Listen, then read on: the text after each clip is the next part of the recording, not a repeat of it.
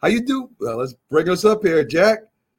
Folks, how you doing today? And welcome to the New York Sports Heroes Show, as we got one of boxing's New York sports heroes, one of the best boxers I've ever seen fight, Jack, when I was growing up.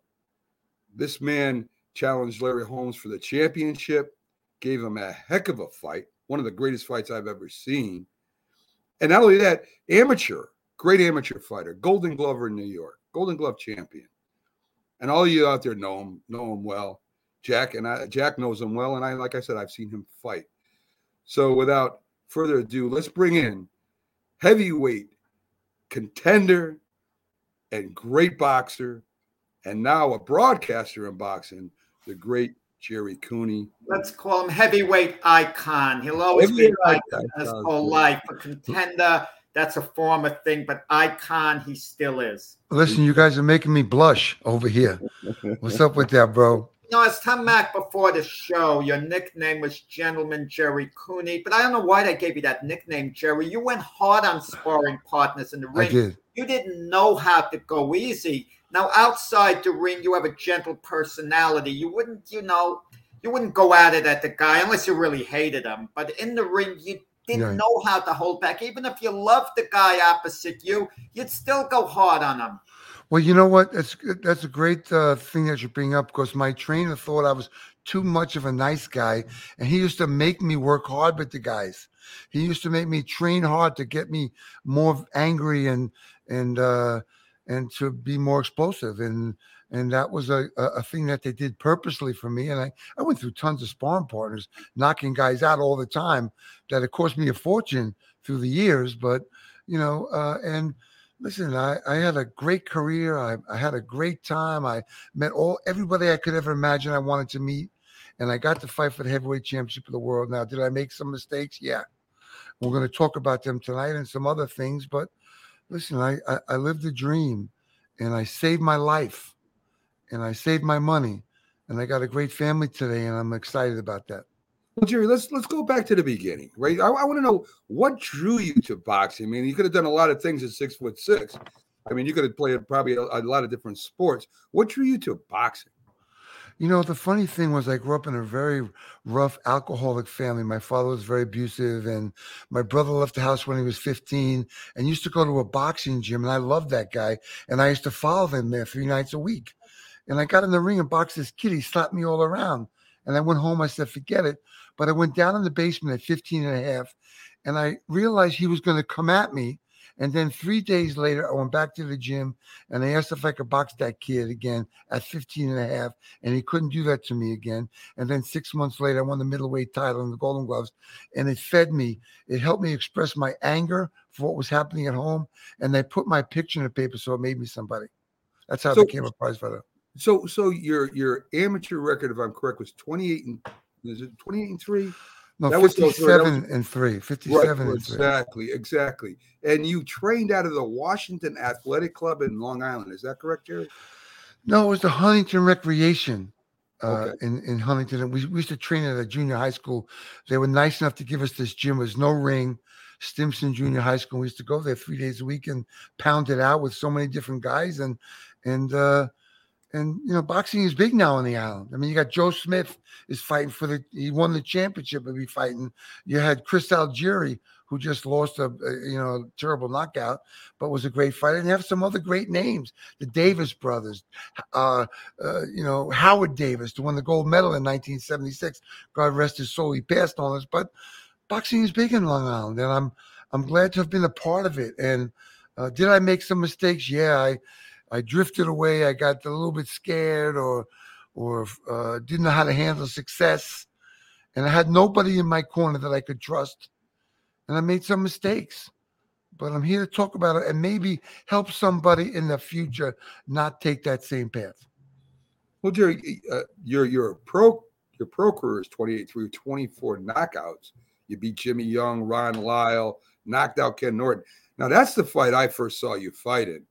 And in 54 seconds, this is unbelievable. I expected, Ken Norton was a great heavyweight champion at one time, fighting Muhammad Ali unbelievably, and took him three fights and it was close every time.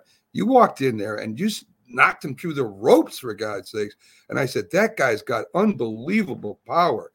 So during that fight, what possessed you? I mean, you just went out and fired on all cylinders. You attacked Ken Norton like I've never seen anyone else. What was going through your mind before and after the fight? Okay, well, all those points are great that you made. The problem that I had was that Don King owned every heavyweight except me, and my managers made it sound to me like they were doing the best things for my interest, but I wasn't getting the experience. Had I been with a guy like Bob Arum, Top Rank, he would have made me work. He would have put me in the ring with guys that were going to help me develop so that when the time came for me to fight Larry Holmes, I'd been more prepared. Listen, so the Kenny Norton fight, I probably could have beat anybody that night. I was in such great shape. And I knew that when the bell rang, I had to let him feel my power. I wanted him to feel my power to let him know what I got. And I hit him with the right hand, and he buckled a little bit. And I felt good. And I spun him into the corner, and he was bobbing and weaving, and I caught him with an uppercut. And 54, you could have counted him to 100. He get knocked uncold. And, realistically, I think fighters in their careers, they don't know their big punches. I mean, George Foreman said I was one of the hardest guys that ever hit him. But, when you're fighting, I never got that. I had to survive. It wasn't like it was a great sport for me. It was a survival of the fittest for me. I wanted to win. When the bell rings, I was a gladiator, and he was a gladiator. I got to get you. And that's how life was for me back then. I got to share with you a little story. This was over 30 years ago. One of your co-managers was Mike Jones. The other was Dennis Rappaport. But I was talking with Mike Jones at Kutcher's Country Club. It was around 1989. And he told me there was a debate within your camp whether you should have fought Larry Holmes, a WBA champion, Mike Weaver. Yeah. And it was split. He wanted you, Mike Jones, to fight Larry Holmes because he felt even if you didn't win the fight, you'd win because you're taking on a great champion and it would elevate your status. And it did elevate your status even with a loss as time went by, even though you didn't feel that way at the time. And Dennis Rappaport leaned towards the Mike Weaver fight, but ultimately it was your decision and you wanted to take on the guy you felt was the best, the ultimate, the real champion, and Larry Holmes. I mean, tell us about that, the interaction. See, okay, so now, to my knowledge, they would never tell me about Mike Weaver. I didn't know any of those experiences. Now, Mike Weaver didn't take a good shot, so I had a good chance of knocking him out early on. But Holmes was the guy that we won. He was the best fighter in the world. He was undefeated for so long. And it was the whole scenario was great. I knocked out Norton. I'm getting a shot at the guy, and he was angry at me because I was getting the attention he never got. And it wasn't because I was white, although he wanted to say that.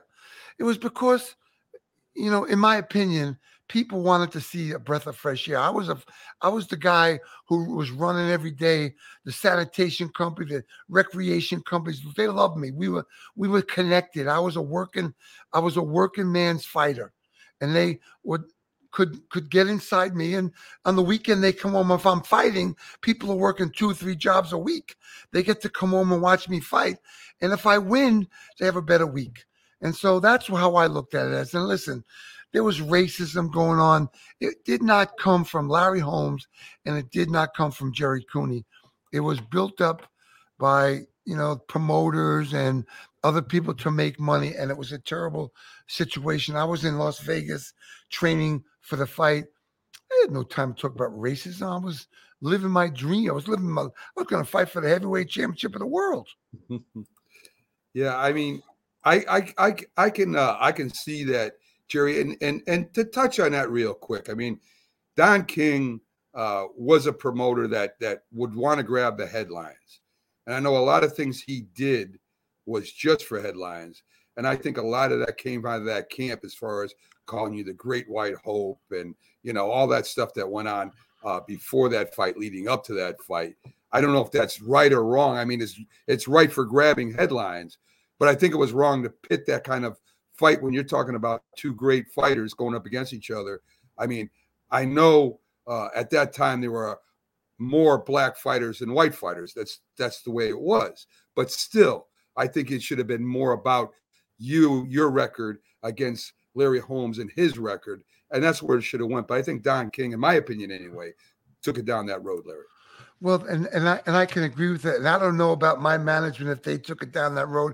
I really don't know, but I know that I needed 4 or 5 or 6 more fights that I couldn't get. I couldn't receive. I was fighting once a year in my heyday, and King kept me out purposely because I wouldn't sign with him, and so if I beat Holmes, he would be out of the picture.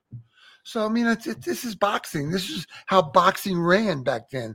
It's better today. I'm enjoying the game today because, I mean, although all the fights don't get put on right away, we're seeing some great fights. The light heavyweight division, we're waiting for Errol Spence and Terrence Crawford.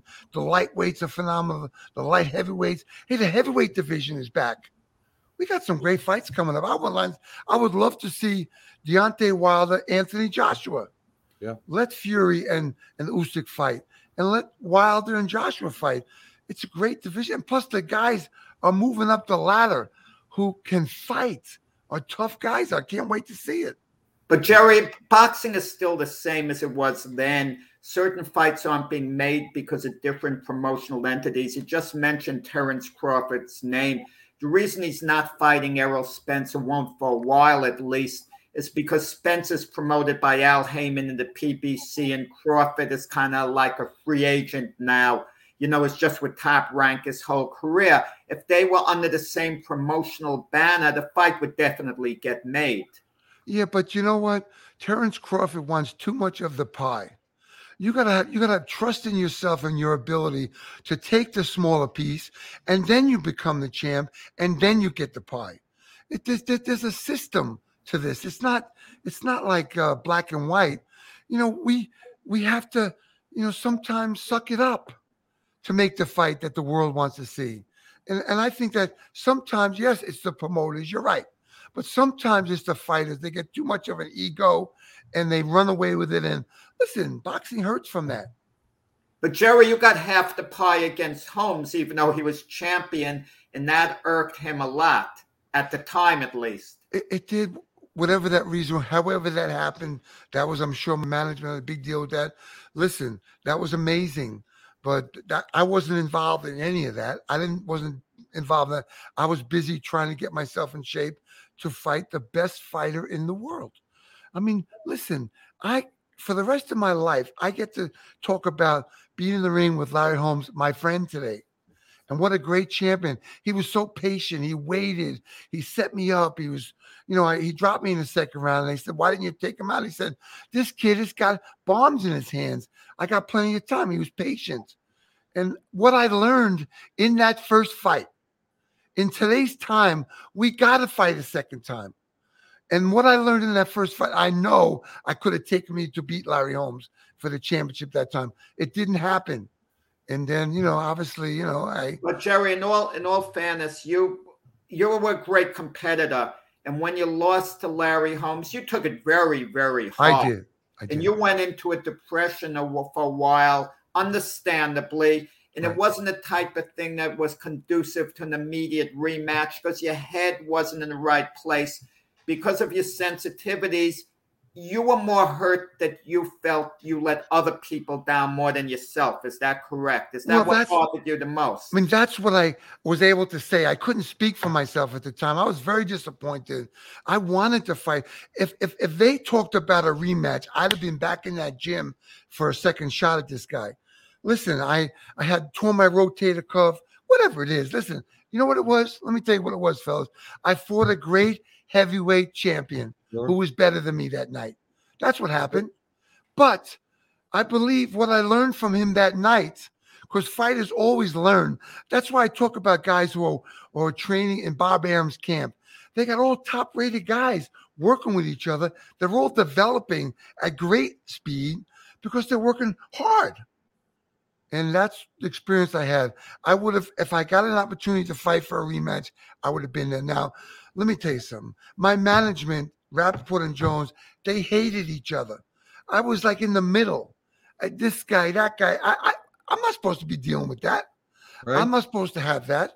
And then also they co-promoted that fight with Holmes. I don't know if you guys are aware of that. They co-promoted the fight. Sam Glass became a promoter. And so there was a lot of stuff going on there. Anyway, whatever it is, it happened and it's done with. And did I make mistakes? I did. But the bottom line is between both of you guys, let me tell you, I fought a great heavyweight champion who was probably in the prime of his life right there that night. And he showed me that night. He taught me how to box. He taught me about the game. And, listen, But I you had to ever wait. play? I'm sure you play the fight again in your mind. And I know I like to joke with you. Whenever I see you, I keep saying, Gerry, every time I see the tape of the fight, you're looking better and better. And I'm not going to watch it anymore because next time you're actually going to win. That's why it's not going crazy. But you hurt him at the end of the fourth round with a body shot. Hurt him pretty badly. He doubled over a little. And he said afterwards, thank heavens the bell rang. Right. Do you think there were maybe missed opportunities in that fight that maybe had you turned it up a notch, maybe it could have turned out a little different, even though you did fight a heck of a fight? Listen, I was trying to go the distance. I never did that before in my life. I should have went out and fought like I could fight, like I always fought. Get inside, work that body, turn it over more. And he was very good too, no doubt about it. But I listened to the press, in my opinion. And I believe what they said. Like, I didn't go the distance a lot. I didn't have that experience. And I tried to prove about going the distance now. Is that a bad thing to feel? No, but I'm a human being. That's what happened to me. Yeah, Mac mentioned some of the opponents that you'd beaten, well-known, like Ken Norton, Jimmy Young, Ron Lyle. Some people might say that they were a little past their prime. Yes. That's another argument. But one fight you've never been given any credit for at all. S.T. Gordon. You stopped him, and he went on to become a world champion, cruiserweight, but he went on to become a world champion after you beat him. Well, he was a very tough guy, awkward, but resistant, resilience. I had to keep on him and I made him quit. That's what happens. You watch the fight leave the guy. When you're boxing the guy and you're setting him up and you're landing him shots, you're watching his chest, but you're also watching his eyes, and you see him start to fall apart. And so, yeah, he was a tough guy. He could punch, too. He was a big puncher. And that's what happened. But so, listen. So, yes, I fought those guys a little past their prime. Jimmy Young had 9 victories before we fought that night. But I couldn't get Jimmy those Young other was guys. Still good. He was still a good fighter, though. He was a tough-ass guy. Yes. He was very awkward, and he was so looking for my hook that I turned it into an uppercut and cut him. But I needed more experience. Yeah. I needed some different looks from other fighters. I didn't get it. I sparred with Witherspoon. I sparred with a couple of guys, but never really what I needed. And I think it was, I was kept out of the picture, and my management didn't care because they wanted the big payday anyway. Yeah. But that wasn't best for me. So, Gerry, speaking of unbelievable punchers, maybe one of the strongest punchers ever was George Foreman. And George Foreman went on to become of course, a heavyweight title holder as he beats, as he wins the title there at an old age of 40-something. I mean, incredible fighter. You fought him. Yeah. You did hurt him. 45 years old. You did hurt him in the first round. I did. Tell us a little bit about getting hit by George Foreman, because I can't remember. Listen, anybody can. Yeah. George Foreman was phenomenal. You saw him with Michael Mora. He came back after the 7th round. He was falling behind, and he said, okay, I'm going to get him this round. He was that determined. Now, listen, I hadn't fought in a while. I just got sober. I put down the booze, and I started to – and I was promoting some of George Foreman fights. Yes. And he came to me and said, why don't we fight? So I thought about it, and I said, well, I'm not really fighting, but I never did it sober before. So I took the fight. It was a good payday, and I got caught with a shot. Clancy wanted me to box for 7, 8 rounds, not to slug it out with him. And that was my mistake. I was a puncher. Yeah. And I got inside, and I heard him. I felt it.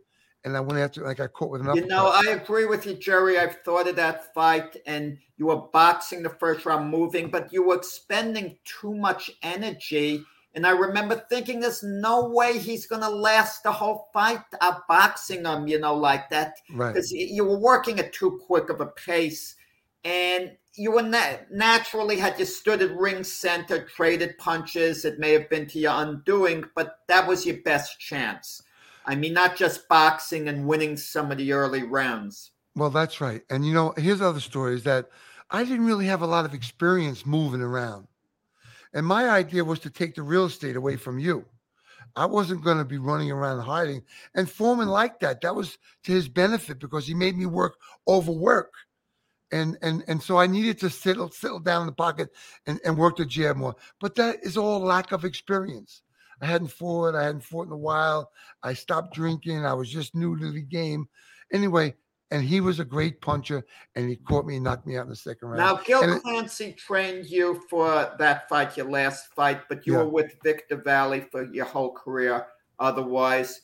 How hard was it to switch over to Gil Clancy for that fight? And it's your career. You needed a change of scenery. I compare what you did to a ball player who just finally needed to go to another team, even though he was maybe happy with his team throughout his career. How difficult was that? Well, Gil Clancy and I were friends. I mean, I used to come into the city, into Penn Station. I'd go up to the Garden, and I'd hang out with Gil Clancy. We'd tell each other jokes in his office when he was running the Garden. And, things changed. I needed a change, and I moved to Gil Clancy, and he was a great guy. Not that technical. I mean, he was a great guy, keep moving. He was a smart man, very smart man. And listen, I'm glad I got in there with him, and it didn't work out the way we wanted. But, it's live and learn. And Gil Clancy is a great trainer. That's why he's a Hall of Famer, right? And I love him and his family. And Victor Valley, I love that man. And I had two great trainers. And unfortunately, I started to drink and not take care of myself. And I think that was an effect on my career as well. There's been a few fighters, well, at least one I know of that went down that road. Tommy Morrison. I mean, Tommy Morrison was a very promising heavyweight, and he got caught up in the fast life too, Gerry. So describe to people what it's like. I mean, when you're on that high and you become one of the top heavyweights in the world, you got anything at your call almost. Everybody recognizes you. That's got to be quite a high. It may be hard to control for a young guy.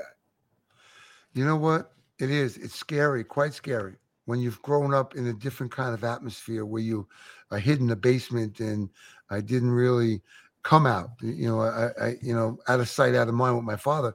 And it just is hard to get. I went from that to this. And listen, I loved it. I loved all the people I met my whole life. I traveled with 5 or 6 guys I grew up with in a camp. We were eating lobster soup and turtle soup and lobster tail. I mean, who's got it better than that? And I'm in beautiful resorts. And I trained the best I could with what I had, and I got as far as I did. And had I would have had somebody to grab me by the arm after I knocked out Norton and said, be careful, because that's when I started to drink heavily. Gerry, it's not, you're being maybe a little hard on yourself. It's all about environment. And you grew up in a rough environment with your dad, because you've spoken openly, publicly about this, the way your dad would tear you down. Nothing seemed to be good enough. Right. He'd tell you wouldn't ever amount to anything. And he was a heavy drinker, per se. And so it's kind of hard to beat that. Eventually you did. You overcame it. You're a great family man. You're living a great life. And that's more than any better than any world championship you could win in the ring, how you've overcome that. But it was hard. So you keep referring to drinking during your career. When did it become the most severe problems professionally? I found out with Larry Holmes that he had never drank, smoked, or took a drug his whole career. I started after the Norton fight. That's when I think it really hit me who I was becoming. And I started to drink scotch to excess. And I don't know whether it made me numb out the pain of who I was becoming, because it's hard to trust people. Listen, I'm not going to sit here and tell you guys excuses for what happened to me. I fought a great champion. I fought some great fighters. And I went very far for who I was and where I came from. And that's it. Larry Holmes is one of the greatest heavyweight champs of all times. I got to go 13 rounds with him. And I think if I had gone to the second fight, I could have been better. Could I have Gerry, beaten? but I remember during that time when you were a young fight on the way up, you were charismatic, tremendously charismatic. Everyone wanted to hang out with Gerry. Oh, it was great. Cooney. It's great. Everyone wanted to go to clubs with Gerry Cooney. Why didn't we party together? I was a little older than you. We should have gone out partying. Everyone wanted to hang out with you. It was hard. Everyone's offering to buy you a drink. They're offering you this, they're offering you that. The temptations had to be overwhelming at times. Well, and it was, and that's what I say, that we need to have a big brother. I didn't have, my brothers were in bad place too. So I needed someone to grab me by the arm and say, pay attention now. This is important. Like I told Riddick Bowe back in the day, I said, listen, Riddick, pay attention, train your ass off every day. In 5 years, you can do whatever you want. And he didn't pay attention to it. And he had a great career, but sometimes it's just fate. Sometimes we go down that path and we think we're going to be able to make it through, just like Jerry Quarry was a very tough heavyweight. I used to talk to him about it, but you can't when you're in the throes of alcohol addiction, which was hereditary as far as I was concerned. My father's family, my mother's family, my father had it. We were prone to get it. And so, unfortunately, listen, I have a whole lifetime to regret, to say, well, listen, man, but you know what? Listen, we're together. We're having a great conversation. I love this life I have. I love what I did. I love every time I get a chance to help somebody. And every time I talk to somebody and I think, wow, where did that come from? It's a gift that we're given. And I still like to be with the people. With the peoples. I still am a person, man. I love people. And every place I go, I'm with the people. I'm not hanging out at my table. I'm talking to people and catching up about their life and my life. Yeah, Jerry, okay, I was just going to comment. Not only did you promote, some Holmes fights, you've promoted Roberto Duran, Hector Camacho, even George Foreman, as you said. So, I mean, you stayed around even after your boxing career, even to today in your broadcasting. You're still around boxing. You can tell you still love the sport, Jerry. I love this sport, and I've been able to, stay close. I found a foundation to help fighters get out of the ring so they don't stay too long and take too many shots. That kept me in the game. It also helped me to make peace with a lot of my career. And then obviously, I did do promoting. I got involved with a company. We promoted some great fights, some great championship fights. I saw Duran Leonard 3, which wasn't a great fight, but we got Duran, 25% of Duran when he knocked out Davey Moore. And then we seen him rise back up to power. So, yeah, I've seen a lot of great things. I've done a lot of great things. I love the game. I love the people. And listen, boxing always needs help. We need to change. Let these guys get out of the ring so they can keep their marbles and enjoy their family life after the ring. It doesn't happen a lot. And I think it's getting better. And I pray that it keeps moving in that direction. The other day, Larry Holmes was speaking about today's heavyweights, saying how much better he was than them. He's not too impressed. Do you ever think along those lines? You see today's heavyweights and you think how you might have done against them, even if you don't want to go there with that. People come up to you and they bring up that topic. You know what? Listen, I think of Tyson Fury, who's a great fighter. He's 6'9". It's not like maybe I'm going to get to the midsection in this round. Maybe I'm going to get inside and bang that body. I got my job. I got to get inside those long arms and keep hitting him in the ribs until his hands come down. But there's something about him. He's so awkward in his feinting ability to keep you off balance. I seen Klitschko, who was, listen, it was at the back end of his career, but he was still a great fighter. And Tyson Fury kept him off balance. Every time Klitschko wanted to get off, Fury would feint him, and Klitschko would stop. So he's got some gift out there. And listen, you got to figure Deontay Wilder has got to hit him on the chin. One of the best pound for pound, heavyweight punchers in the world. He's got to hit him on the chin. Now, once you hit him on the chin, you got to finish. He couldn't do it. So, listen, those guys, they're a lot bigger than we are. I don't know, it's the milk, the cow, whatever it is. They're a lot bigger, 6'8", 6'9", and they can fight. Now, Larry Holmes, he could be with anybody in his day. In his day, when he was the great fighter, he gives anybody trouble.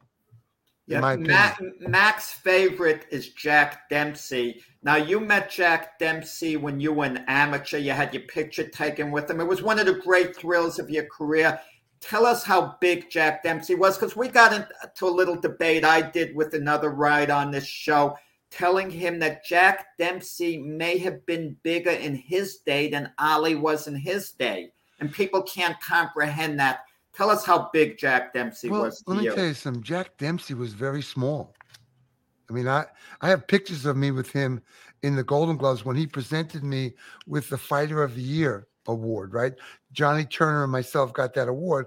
He was very small. He was like 180 pounds. Well, he was an older guy then. He shrunk a little bit. He shrunk. I'm sure he probably did. He was an older man, but those guys were small. Listen, Rocky Marciano was a tremendous fighter. Big puncher. He was a small guy, 5'9", 5'10". These guys today are 6'7", 6'8", 6'9". I mean, it's phenomenal. Well, I meant iconic. How big was Dempsey as an icon? Well, that's what I mean. I'm not talking about physically. I see what you're saying. Dempsey was boxing in those days. Just like Ali came along, there's not going to be another Muhammad Ali. There's magical guys, but not like Muhammad Ali. Jack Dempsey was boxing until Gene Tunney got him, right? Didn't Gene Tunney smack him around a little bit? And he was a big, tough guy, but finesse got to him. You know, fighters always want to get into an international Hall of Fame. You're in several Hall of Fames, New York, New Jersey, probably another one that I can't think of off the top of my head. So there's a little talk from some circles. Well, Gerry Cooney should be in the International Boxing Hall of Fame because it's called the word fame. You were a famous fighter in your time, regardless of what they think of what you did it in the ring accomplishments. You're one of the most famous heavyweights, arguably, of all time. I mean, how do you feel about it when you hear that talk about potentially the Hall of Fame? You know what? I have a great life. I respect the Hall of Fame. I respect going up there every year, sitting with, Gene Fullmer, Carmen Basilio, Sandy Saddler, Willie Pep, and all the stories we heard, or Bob Foster, so many great fighters through the years. It was unbelievable. But I think that I'm happy who I am. I'm happy what I've done, where I'm at, and they have a certain procedure to become in the Hall of Fame, and I don't think I really fit that place. I listen, I go up to the Hall of Fame all the time. I love it. I enjoy the time. I enjoy the weekend. But let those guys have this. I'm okay. I got a great family, a great life. I'm doing fun things, and I'm okay with who I am. I got to tell you a funny story, Gerry. At the banquet they had on Hall of Fame weekend some years back, they were playing famous clips and knockouts. And they showed you knocking Ron Lyle through the ropes. And I looked at the dais, and all these all-time greats are looking in awe. That was like one of their more exciting clips. Wow. Like you're leaning forward. It really got a reaction out of them. Well, that's very nice to hear you say that to me. And I'd love every minute of those guys I got to spend with them. So many great guys. And you with me. You look at boxing in the dictionary, all their faces were there. Never meet anybody like. I mean, it was so much fun. It was unbelievable, and it's changing now a little bit. It's a different kind of atmosphere up there than I grew up with. But life is changing, and those guys are great fighters too. So, Gerry, you mentioned today's heavyweights, right? I agree with you as Fury goes. Fury can hit you going out. Fury can hit you going in. He's hard to hit. He's got a lot of power when he wants to use it, and he can take a punch. So I think Fury, if he maybe boxes a little bit more or whatever, he could go down as one of the best. What do you think about the other ones? What do you think about the other heavyweights out there right now? Joshua didn't look like he had the mental aptitude to stay in there and fight.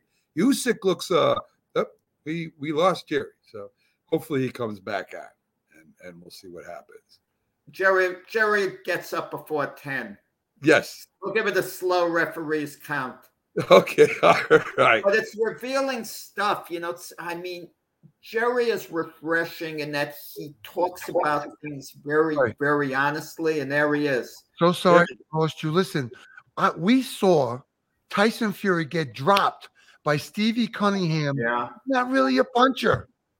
So you got to figure that sometime during the rounds, Wilder's going to catch him with a shot, right? Right. He got better. He went away, put on 100 pounds, came back. Nobody wanted Wilder. You know what he did? He said, I want to fight Deontay Wilder. What a treat that guy is. He's half off his rocker, but a great promoter. Yes. And he wants to fight everybody, and he's doing it. So who wins the Joshua Usyk rematch? You know what? I think Usyk's got his number. In order to beat Usyk, Joshua's got to be in great shape, stamina-wise, and he's got to push Usyk back. He's got to keep taking Usyk's real estate away. He's got to get him on the ropes, bang the body. The few times he hit, Usyk in the body, Usyk was kind of looked like frail. He's got to fight. He can't box the guy. The guy's a cruiserweight champion, Muhammad Ali Cup winner. He's phenomenal. He's a superstar. You got to fight him. Sometimes, when the ninth round and Joshua comes back to the corner, you got to tell him, okay, forget the plan. Forget the plan. Just go fight. Get him on the ropes. Fight him. Nobody did that for him. And unless he gets somebody in the corner that's going to tell him that, he's just going to waste his time. This guy has got skills. Now, does Usyk beat, Wilder? Does he beat Fury? I don't think he beats Fury. I don't think he can beat Fury. Fury's a bigger version of him. Do you see any young heavyweights, Gerry, coming up? I mean, we've been waiting for another one to get up and get involved in this, in this 3-4 way heavyweight thing. And anybody that you think could break through here soon? Are you kidding me? There's so many great fighters coming up right now. You just can't believe it. You got guys like Shevitz.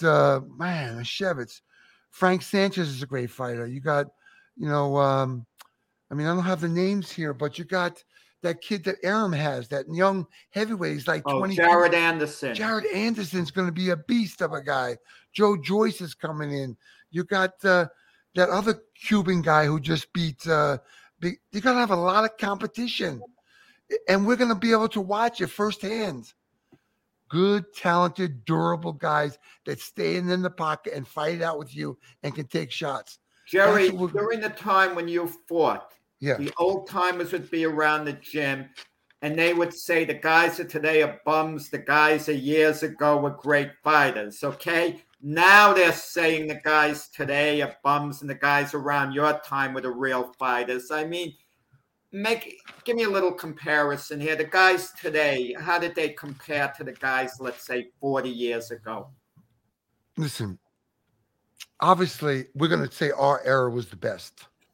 But listen, it's hard. We broke down the heavyweight division from Jack Johnson up to Rocky Marciano and from Rocky Marciano through to today. And it's hard to say what that is. Listen, the fighters in the old time were great. They were smaller. The fighters in our time, I think, were great. But every era has those guys. The heavyweight division is unfolding to be phenomenal. Yeah. A lot of great fighters that we're going to be able to. Guys grow. I was talking with Russell Peltz, and the smaller heavyweights years ago, if they were fighting today, they would have weighed more. Jack Dempsey wouldn't have weighed 188. Marciano wouldn't have weighed 188. They would have weighed more like 212 if they were fighting today. That's so true. And that you would have weighed more. You would have been actually a little bigger if you were fighting today. Well, listen, when I fought Holmes, I came in at the number for me. I wanted to come in that was 225. I should have been 240 because it was 115 degrees that night. So I lost so much weight that weakened me. But listen, we could do this forever. The guys today, the guy like Fury can be in any era. Yeah. But in my opinion, for me, I am going to break his ribs. Yeah. I will get to Fury and I will get to his ribs. You know, that's what I'm going to do. And it's Yeah. not easy because Headshots, he's so tall. headshots don't work on Fury. He moves around way too much. It's hard. Well, It's hard to. they can, but he's so he feints. Right. It's so hard. You Right. can't get set up with him. Do I say the old? Maybe if you put the guys all in the same weight class, the same size, that's a crazy heavyweight division. But we can't really do that. No, you can't do it. We can't. In fact, as you said, light heavyweight cruiserweight right now. If it was today's fight, if he was in today's fight world, that's what he would be. So yeah, and look at the light Bridgerweight. heavyweights, Gerry. Wow, I love the fight. I'll have Bivol, Joe Smith, Beterbiev. There's a lot of good guys in that division. I've been waiting for those fights to take place, and I think they're going to finally start taking place. And listen, I think Beterbiev is such a beast. He's just so strong. He falls behind in the fight, but he lands that shot, and they can't take that shot. Mac is a Joe Smith guy. He loves Joe Smith. You give him a Joe shot Smith against Beterbiev? Listen, he's a Long Island guy. He's a big puncher, great shape. He gets stronger as the fight goes on. The only beef I have with Joe Smith is he has a tendency to throw too long punches. And when you throw long punches against a guy who's a veteran amateur, they learn to fight inside, shorten the punches up. They're inside. Now, I can't remember the fight's name. Anyway, you got to get inside. You got to get close to the guy. You can't punch from outside. I just want to touch on your relationship with Larry Holmes. You two guys were honored by Ring 8 last month in New York for a 40th anniversary of your historic fight, which is actually, June's going to be the 40th, but you guys were honored a little earlier for that. What kind of relationship is it on a personal level? When did you guys become friends, and how close are the two of you actually now? He's my friend.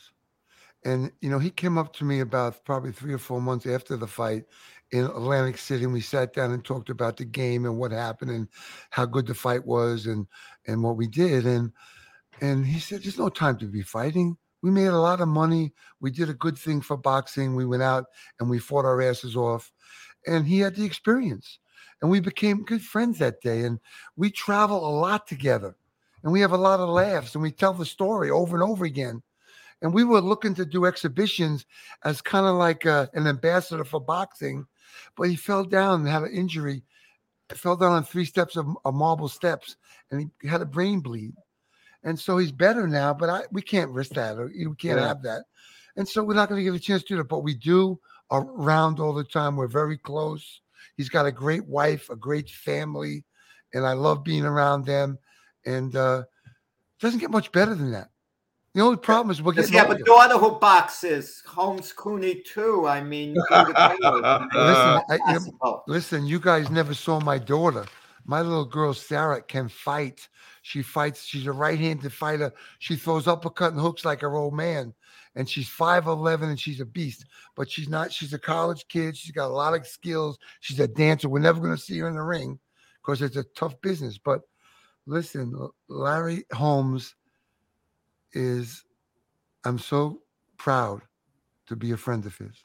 And to him call me a friend and tell me that he loves me. That's unbelievable. That's unheard of in boxing. That's excellent. Tell us a little bit about your broadcasting now. You're on Sirius. Let the people know, Gerry, where they can find you on. I think you do once or twice a week. You do a show, Gerry. I can't remember. Yeah, I'm on Sirius XM channel 156 every Monday, every Friday from 12 to 2. There's a great, combat show before us, MMA, and one after us.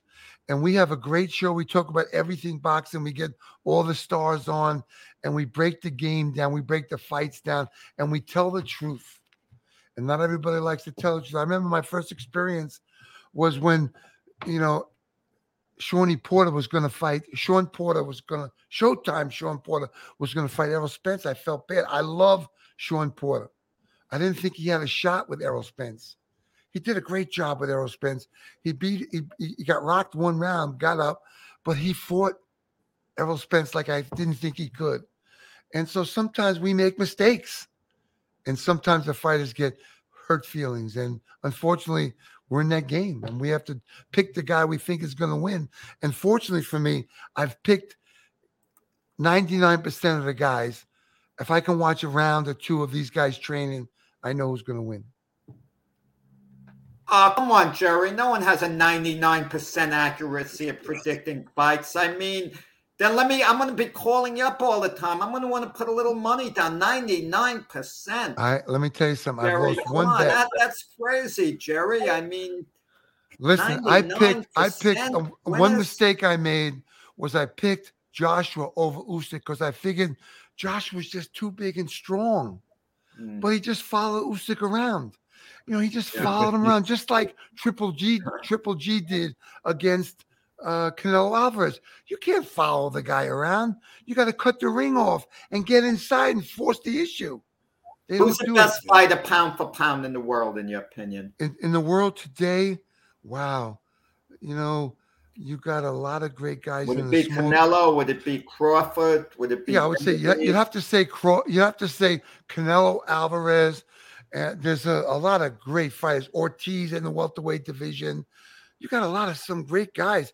Who's the guy who's just coming up? He's a super middleweight, Belanga. He's going to be. I never saw somebody so strong as that guy.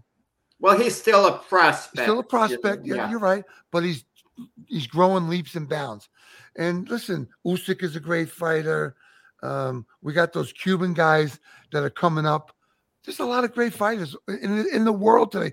For a while, MMA took over boxing. Boxing, was putting on mismatches in the preliminaries, and MMA took over. But boxing has righted the system, and we're seeing great fights most of the time. Gerry, when you got out of boxing, if UFC was around, could they have talked you possibly, if the money was right, into having a UFC match? Is it possible? No. You're a big, strong guy. If they taught you technique, you may have been competitive. Listen to you. I was a wrestler in school growing up from I didn't know sixth grade through high school. But no, that's not my world. Those guys are great at that. No. Just like they couldn't get in the ring with me and fight me. I don't care who it was. They couldn't do it. I can't go in their world. Now, Gerry, you've talking about a lot of great matches coming up and that. There's one thing I've had, and I've talked to all our guests, and we've had a lot of promoters and boxers on about the way boxing goes today. As Jack mentioned, different sanctioning bodies, way too many belts, not enough fights on regular TV where people can, even if it was just, it doesn't have to be title matches, just the contenders. When I was growing up, we knew who the contenders were. I could tell you who was the top contenders in the middleweight, heavyweight. I could tell you that. Now you can't say that. If you go and ask somebody who this champion is that holds the silver belt or something ridiculous, in fact, they don't know who the regular champion is because there's so many belts. Do you think that will ever change, or do you think that's all done? I do. I think for a period it worked fine because boxing lost its ground. And so having 5 or 6 championship belts, intercontinental, all that shit, it let the public find out who these guys were and watch them fight, and they could really tell where the game was at. And then it's got to drop off. It doesn't make sense to have 15 championships. It just doesn't. And, quite frankly, you got to really appreciate what Manny Pacquiao did, winning 9 different championships. Now, had he been years ago, it would have been probably 4 or 5. But he's been a great champion. And I think that we have to keep writing ourselves. Listen, we do see fights, and Bob Arum and Top Rank does give us fights on ESPN. PBC gives us fights on regular television. So we all see it. Not enough. We miss CBS, ABC Sports, but it's unfortunately these guys are making a lot of money, and you can get pay-per-view and bring 20 of your friends over for $5 a piece, and these guys want to get paid. Look at Mayweather made over $100 million in that fight. Well, I'll counter you there, Gerry, where the Super Bowl is the highest rated, highest paid commercials in the world. They still could do it. It was a big fight, Gerry. They still could do it. I think they could do it. Listen, why is it not happening? Do they not want it? Is boxing, boxing is dirty? What? Why is that happening? We don't know. But listen, we do have great fights coming up, and like a guy like Canelo, or is fighting in a 100,000 seat stadium. Those things gonna happen. Joshua's fighting over in a 100,000 seat stadium in England. We have the talent. Listen, you put Joshua Wilder over in England, you sell that place out. Oh yeah. Even if they're both been bruised and got stopped, and they're still great people. Who doesn't want to see that matchup? I want to see it. I agree. Does it ever bother you a little bit that you think, wow, I would like to have picked up a belt, like fought Mike Weaver, and let's say you had a chance to fight Mike Weaver and you'd beat Mike Weaver, and you would have actually been favored in that fight. You would have had a good chance style-wise. He didn't have the greatest chin. He was there to be hit. It wouldn't be a gimme. Mike Weaver would be a serious threat, but it's a fight that I think the you who fought Holmes would be favored over Mike Weaver. Does it ever bother you that fight didn't take place? Obviously I would have liked to have fought Mike Weaver, but I didn't think about belts. I just was in the fight of my life. Every time I got in that ring, it was a fight for my life. When you get in the ring at that kind of a level, you're like a gladiator, and you got to get to that guy before he gets to you. I really didn't care about belts, any of that stuff. Never did. Because I was doing what I wanted to do. I was trying to be the best I could, but I didn't have the right direction, in my opinion. And I didn't have the education growing up. I was abused and neglected. And anyway, I'm sick of talking about that stuff. Listen, I had a great career. I did some really wonderful things. I have a great family today. I have a lot of great fans that I see all the time. Who's got it better than me? I save my money. I help people every day. Right. So I've got to say, Mac, watching Gerry continuously over the years at boxing functions, no one is more accommodating than Gerry. Okay, he always has time for everybody, and he makes it a point to go out of his way to interact really well with people. Belts or not, he's a true people's champion. Can I just tell you something for a second? So all my life, because of my background and where I came from, and I felt left alone, I've been doing charities, all kind of charities. One time I did brittle bone disease. It was this little kid, and they asked his mother, could I hold that little boy? And she said, don't hurt him. Yeah. I did thousands of great charitable events. I did an event for a guy who back from the military who lost his arms and legs, and I had a very difficult time talking to him. And I asked the announcer, he said he doesn't want to hear anything about himself. Tell him about your life. Those kinds of things are invaluable, that we as athletes and celebrities get a chance to help people, put the spotlight on them, raise money. That's the gift. I get chills talking about those kinds of things. Children's diseases. It's unbelievable what's out there. And we have, as athletes, come together and raised millions of dollars helping the less fortunate, the poor, the needy. I go to see kids at an orphanage because it's a great thing to do. And I teach them boxing, and through boxing, they don't have to fight no more. And they learn to love themselves. And they accept me in. Who's better than that? Right. So, Gerry, I will fight both of you guys anytime you want. Gerry, before we let you go, because the program's coming to the end, any advice that you would have of any young kids that want to get into the boxing world? I mean, anything you can tell them. I love you say that to me, because I want the parents to go to a gym, and I want them to pick out the guy who's teaching defense. Anybody can learn offense. Teach defense. Teach me how to protect myself from getting hit. That's the guy you want in your corner. That's the guy that cares about you, that's looking out for you. And then you can incorporate another guy in to teach you moves and how to sit to the side and get out of the way and be most powerful and most effective. But the most important thing is good defense, and you gotta get your condition. You gotta have a conditioned guy to help you work hard. Okay, Gerry. Well, Gerry, I want to thank you personally. I never met you first time. Your incredible interview. and more about you than the fight, which I loved. I mean, I love talking and getting to the personal part of the athletes. That's what I love getting to when I interview. And it's been great having you on. I know you know Jack. I finally got to meet you. I'm glad I did. And again, thank you for coming on our New York Sports Hero Show. And truly, not just in the ring, Gerry, you are a hero to a lot of people. Well, that's very nice you just said. I want to tell you, I'm going to say it again. I made a lot of mistakes, but I cleaned them up and I turned the page and I'm on to my life now. And it's the greatest thing in the world. Thank you. Great. Gerry, thanks for coming on the Thank show. And I hope the Knicks win for your sake tonight and your sons. Thank you, Lou. Thank you. We'll see you there, Gerry. Peace, Take David. care. Peace. All Take right, care. buddy. Broadcast. Boom.